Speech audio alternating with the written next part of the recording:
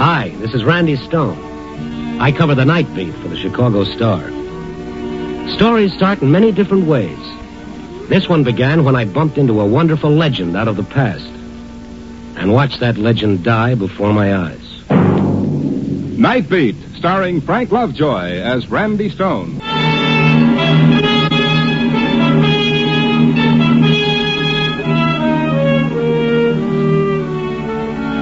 You know, I guess the one thing that makes a newspaper guy like me different from any other working stiff is that while a bookkeeper works with numbers, a carpenter deals in wood, and the miner sweats over coal, a newspaper man, well, all he works with is people. What makes them laugh and dance in the street, what makes them cry in the night. But just the same, like most kinds of work, this has its occupational hazards, too. Being a newspaper man doesn't give you painter's colic or housemaid's knee. But sometimes it can sure do some lousy things to your heart. It was my night off. I had a date with a little blonde at the information desk. You know, the girl who tells you where to go after you tell her what you're looking for. I finally talked her into going dancing. I was supposed to pick her up at 9 o'clock. Only here it was 8:30, and I was still trying to find a flower shop to buy her a corsage. I'd walked to the edge of Skid Row when I finally spotted this place, a little florist shop in the center of a shabby office building. Looking through the window, I saw a gray-haired old lady pinning a boutonniere on the lapel of a chunky fellow in a shiny blue serge. As I came through the front door, the fellow spun around like he was expecting the worst. Will you hold still so I can get this flower in place? I'm sorry, Mrs. Dunlap. I'm expecting somebody. I thought maybe this fellow might be the one. All right. Now, you just stay quiet. I'll be with you in a moment, sir. All right, there's no hurry at all. There now. Isn't that beautiful? My husband set it aside especially for you. Tell your husband thanks. I don't know, no matter how punk I feel, if I get a fresh flower in my lapel, it picks me up better than a shot of raw gin. How much do I owe you? 50 cents. Here you are. Oh, I'll pick it up. You seem upset tonight. This person you're going to meet must be quite important. Yeah, he sure is. He's the man who's going to put me out of my misery. What? Sure. Tell your husband next time I need a flower, he better make it a nice white lily. Goodbye. That fella's sure upset. Oh, poor Tom Paxton. I've seen him like this before. He's just had a wee bit too much to drink, I'm afraid. Tom Paxton? No. Huh? The rose in his lapel used to be his trademark. Oh, do you know Tom? Well, if he's the same one, I was never that lucky. Best I could do was worship him from a distance. Worship Tom? Yeah, that sounds crazy, doesn't it? 10 years ago, when I was in college, Tom Paxton was the greatest football star we'd ever had. He was one of the greatest in the country. He was a legend. Oh, well, it can't be the same man. I don't know. Once you get over the shock, the resemblance is there, and that rose in the lapel. I don't know, lady, but I'm going to find out.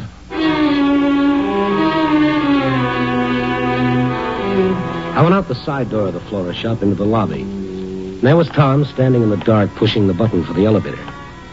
As I came up to him, he spun around again like it was part of an act that he always did on cue. Are you following me? Well, yes. You weren't just shopping for flowers there, were you?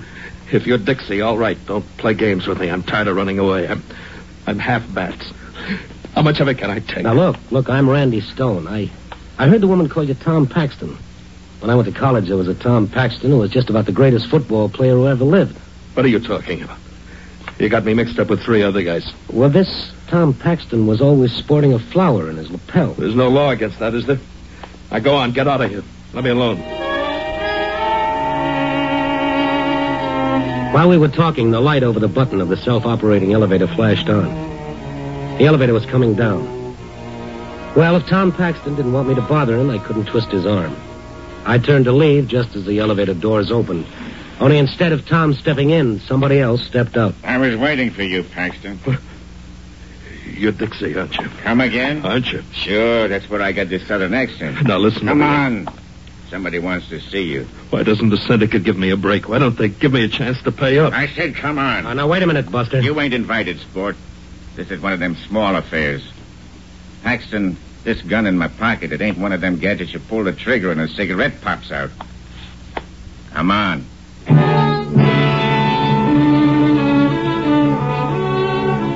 Tom and the mug went out to a small black sedan parked at the curb. As the car raced down the street, I ran across the lobby into Dunlop's flower shop and called the police. When the squad car arrived, I told the boys what little I knew. We found Tom's office on the 4th floor. It told me more about his life since he left college than a 600-page biography. A battered couch, a filing cabinet with nothing filed away except a half-empty bottle of gin, and a beaten-up desk that gave up a couple of old racing forms. And then on the wall behind the desk, I saw something that really grabbed my heart. A picture of the college football team, with Tom right in front with a pigskin in his arms, smiling defiantly like nothing bad could ever happen to him. I hung around after the police left. The picture made me feel low. I wondered how many beatings you had to take to go from All-American to Skid Row to maybe the county morgue. Then the office door opened, and Tom was standing in the doorway. Only he looked different. He didn't seem to be so frightened anymore. Well, I hear there were cops all over the place. What are you trying to do, get me some publicity? Did Dixie give you a stay of execution? No, that wasn't Dixie. Just one of Frank Burr's tough guys. Burr, the big-shot Politico? Yeah, that's right. Had a little assignment for yours truly. Oh, yeah? How many times do you have to vote for him? No, it's nothing like that. I'm going to conduct a little investigation. So you remembered the old halfback, huh? I thought you didn't know what I was talking about. Oh, well, I had a lot on my mind downstairs. Wasn't in any mood to chew the fat. Well, what are you doing these days? I work on a newspaper. Oh, is that so? Oh. Well, me, like you see, I went into the investigating game. It's not much of an office, but if big shots like Burr come to me, I guess it's not so bad, huh? No, I guess not. Say, this fella Dixie I mentioned, I don't want you to get any funny ideas about him. I just gambled a little over my head, like anybody does now and then. Well, I owe the syndicate a few $1,000, so they think they can scare me by putting their hatchet men on my trail. Only if you remember Tom Paxton, no, he don't scare so easy. Right? That's right. Now, that reminds me, I better call the boys right now and tell them I'll settle up at the end of the week. I don't want them losing any sleep on my account. Well, I'll be going, Tom. No, kid. Stick around. I'd like to talk to you, kid. About old times, eh? All right, okay, Tom. Hello, Jack. Hiya, kid. This is Tom Paxton. Say, look, baby, I got some good news for you. I'll be able to settle with you boys at the end of the week. Well, I know I have, but this time it's on the level. Well, now, wait a minute, Jack. Don't hang up on me. Well, now, give me a break, baby. 3 days? Oh, but I can't do the job in 3 days. No, wait, please, don't hang up. Okay. 3 days. Only tell Dixie to lay off. Yeah. Thanks, Jack. Thanks a lot. 3 days. How am I going to find him in 3 days? Tom, if there's anything I can do... What? Oh, yeah. Yeah, there's something you can do. You can clear out of here. So you found me out, huh? That make you feel good or something? Oh, now, look. Maybe if you'd taken the beatings I have, maybe if you'd been crossed up, stabbed in the back, slugged, cheated as many times as I have, you... Oh, what am I telling you for? Go on, get out of here. Sure thing. So long, Tom. No, wait a minute. Yeah? Look, you being a reporter, you could get into records I couldn't even touch, couldn't you? Well, I think so. Look, if I had a week, I could do it on my own, but I've got to find him in 3 days. Who do you have to find in 3 days? Look, Stone, I'm not going to kid with you anymore. I've got to make good on this job Berg gave me. I've got to get that fee. If I don't, this guy, Dixie, will... Who is this guy, Dixie? Well, that's what drives me nuts. Nobody knows, only the syndicate. Well, why don't you go to the police? No. Cops are out of my line. If I could clean this job up in 3 days, Burr will pay me $5,000, and I'll be all right. It's like I've always said. All you need in life is one good break. And after that, you can roll on your own. Well, what about Burr? Well, for a big shot, he's sure plenty scared. Says the newspaper's trying to destroy him. Oh, so? So the only way they can do it is to find somebody named John Durand. I never heard of him. Nobody, but not to Burr. Well, what does Durand look like? Well, Burr wouldn't know what he looks like today. He hasn't seen him for 25 years. I've only got one thing to go on. Now, what's that? John Durand is a blind man. A big shot like Burr afraid of a helpless blind man? Afraid? Burr's as frightened of that blind man, John Durand, as I am of my unknown pal, Dixie.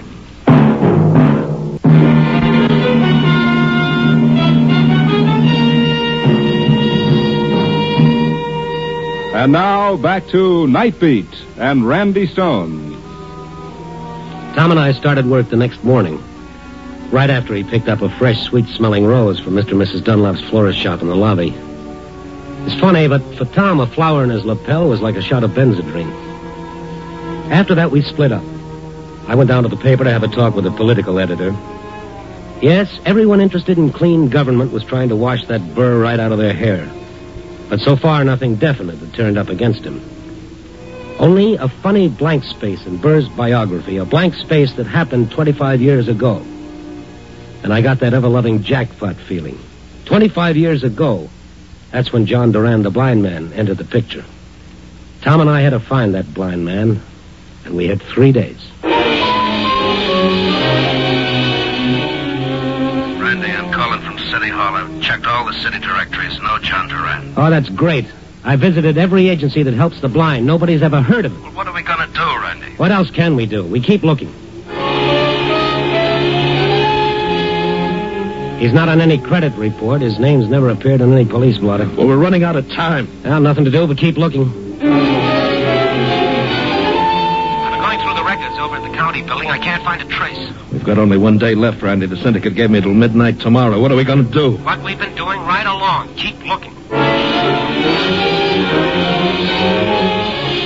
The third day, we started making the rounds of all the hoodlum hangouts, the bars, the pool halls, the mangy little side street flop houses. I took one section of the city, and Tom took the other. And late that night in one of those flop houses, I got the shock of my sweet life. No, nobody named John Durand ever stopped here. Well, I thought he might have stayed here under a phony name. He's a blind guy. Yeah, I know all about him, mister. You what? What did this poor sucker do anyhow? Every hoodlum I know is looking for him. What are you talking about? Just what I said. Every guy in town who'll cut a throat to earn a buck is looking for John Durand.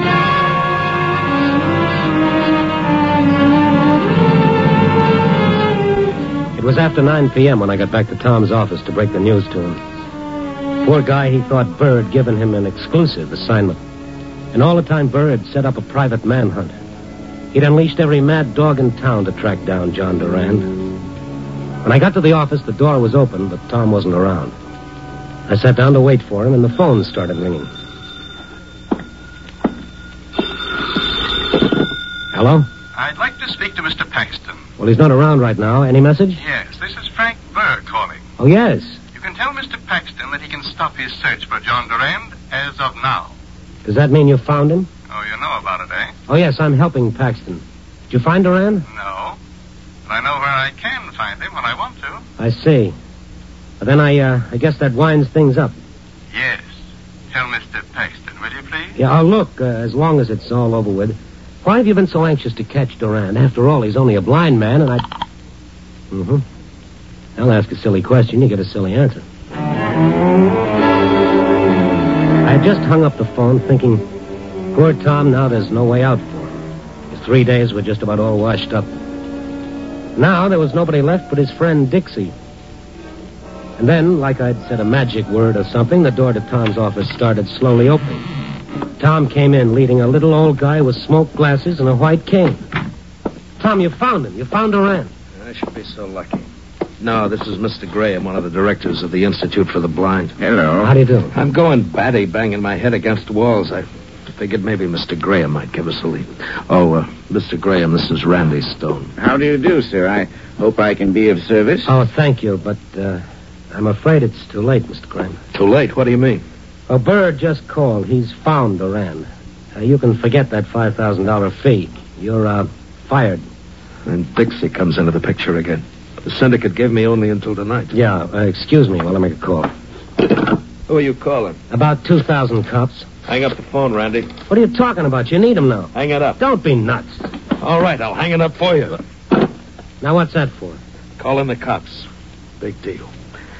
Maybe it would delay my trip to the morgue, but if that's the best I can get, it's no soap. The cops would protect you? Sure, for a week, 2 weeks, maybe even a month. But then what? Dixie would still be waiting. He's never missed an appointment. They'd pick him up before he reached you. There's a couple of small laws about killing people. How would they pick him up? They wouldn't even know who to look for. Gentlemen, I seem to be intruding. If one of you will lead me to the elevator, Oh. You lead him, Randy. Then you get on the elevator right with him.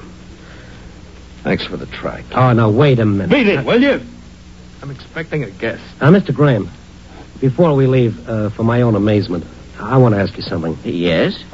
Can you think of any reason why a powerful man like Burr should be afraid of a helpless blind man? Well, of course, that's hard to say. Randy, will you get out of here, the both of you? Unless, of course, the man saw something just before he went blind that would incriminate Mr. Burr. Hmm? Yes. You see, the blind never forget the last thing they see before they go blind.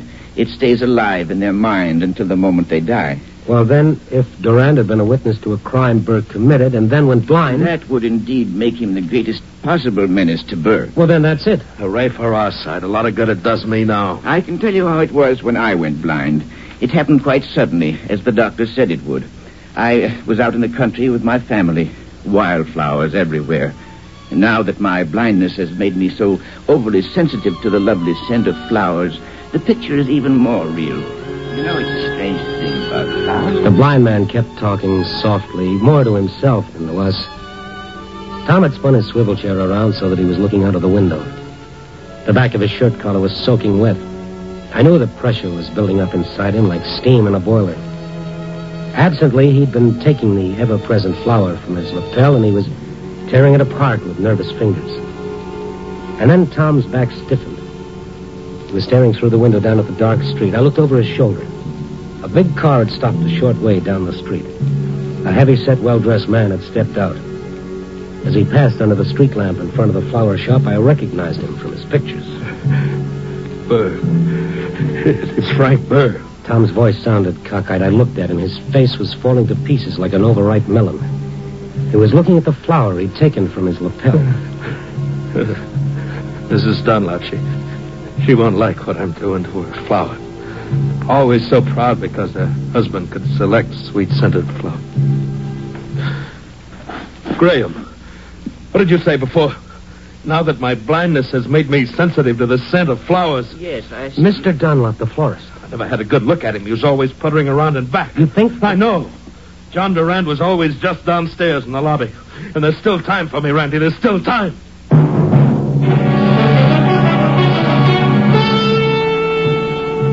As Tom raced for the door of his office, he pulled a gun out of his coat. I followed him. He went to the elevator, pressed the button a couple of times, and then decided to take the stairs instead. He looked back at me, chasing after him, and waved me back. He started down the stairs 2 at a time. I caught up with him at the second landing. I grabbed his shoulders. He tried to tear himself away.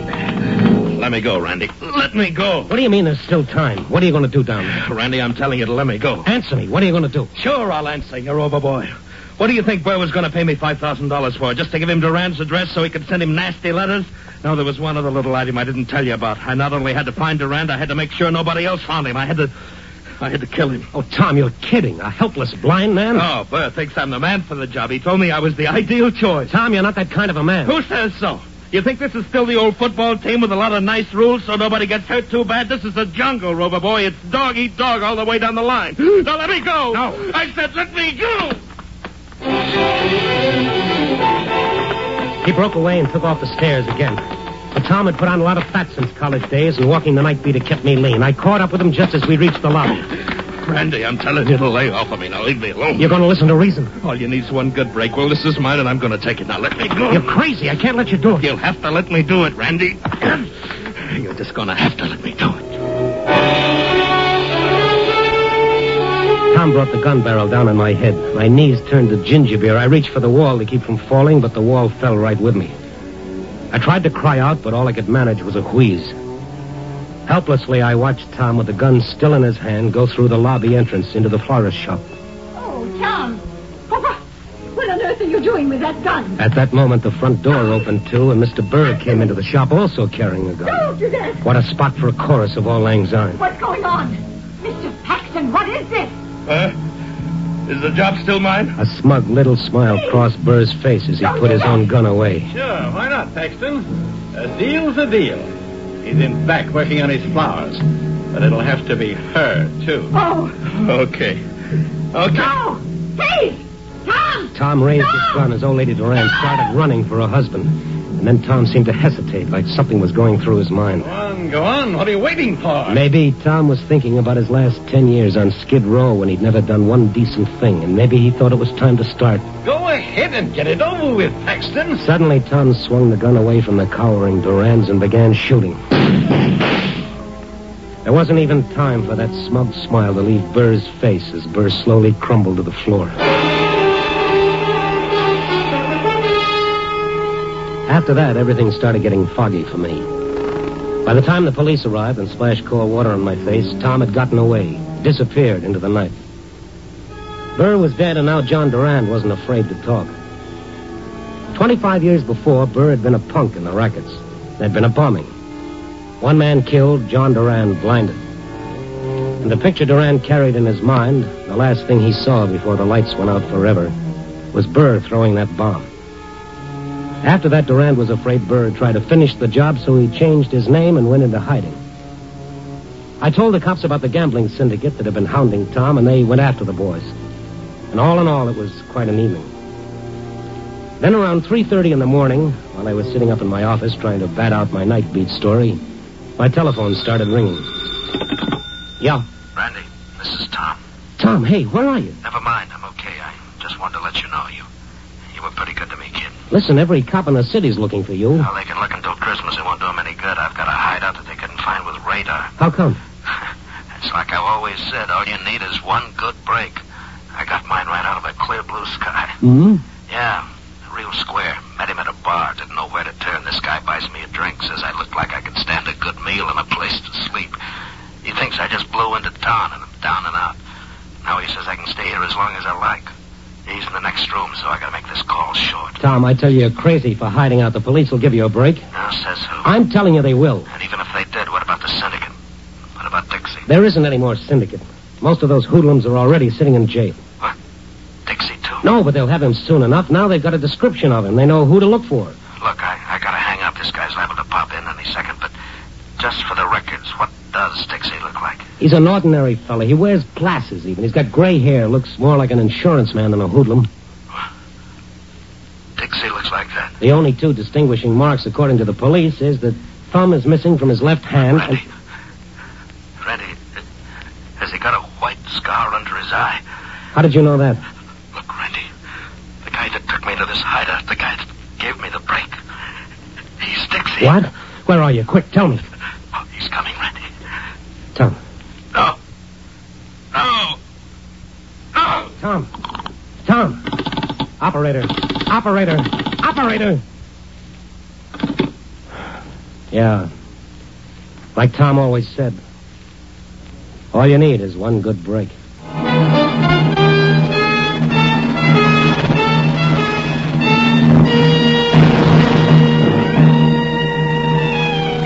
Tomorrow?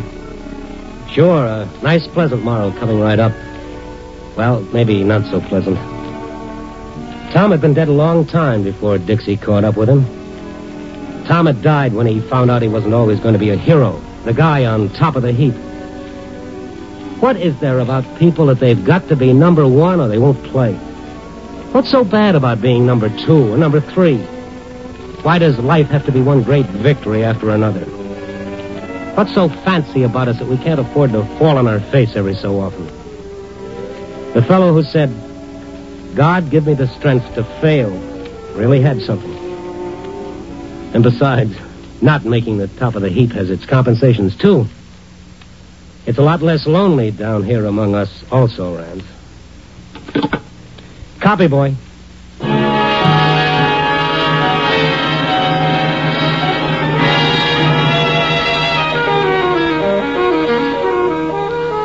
Night Beat, a dramatic series, stars Frank Lovejoy as Randy Stone.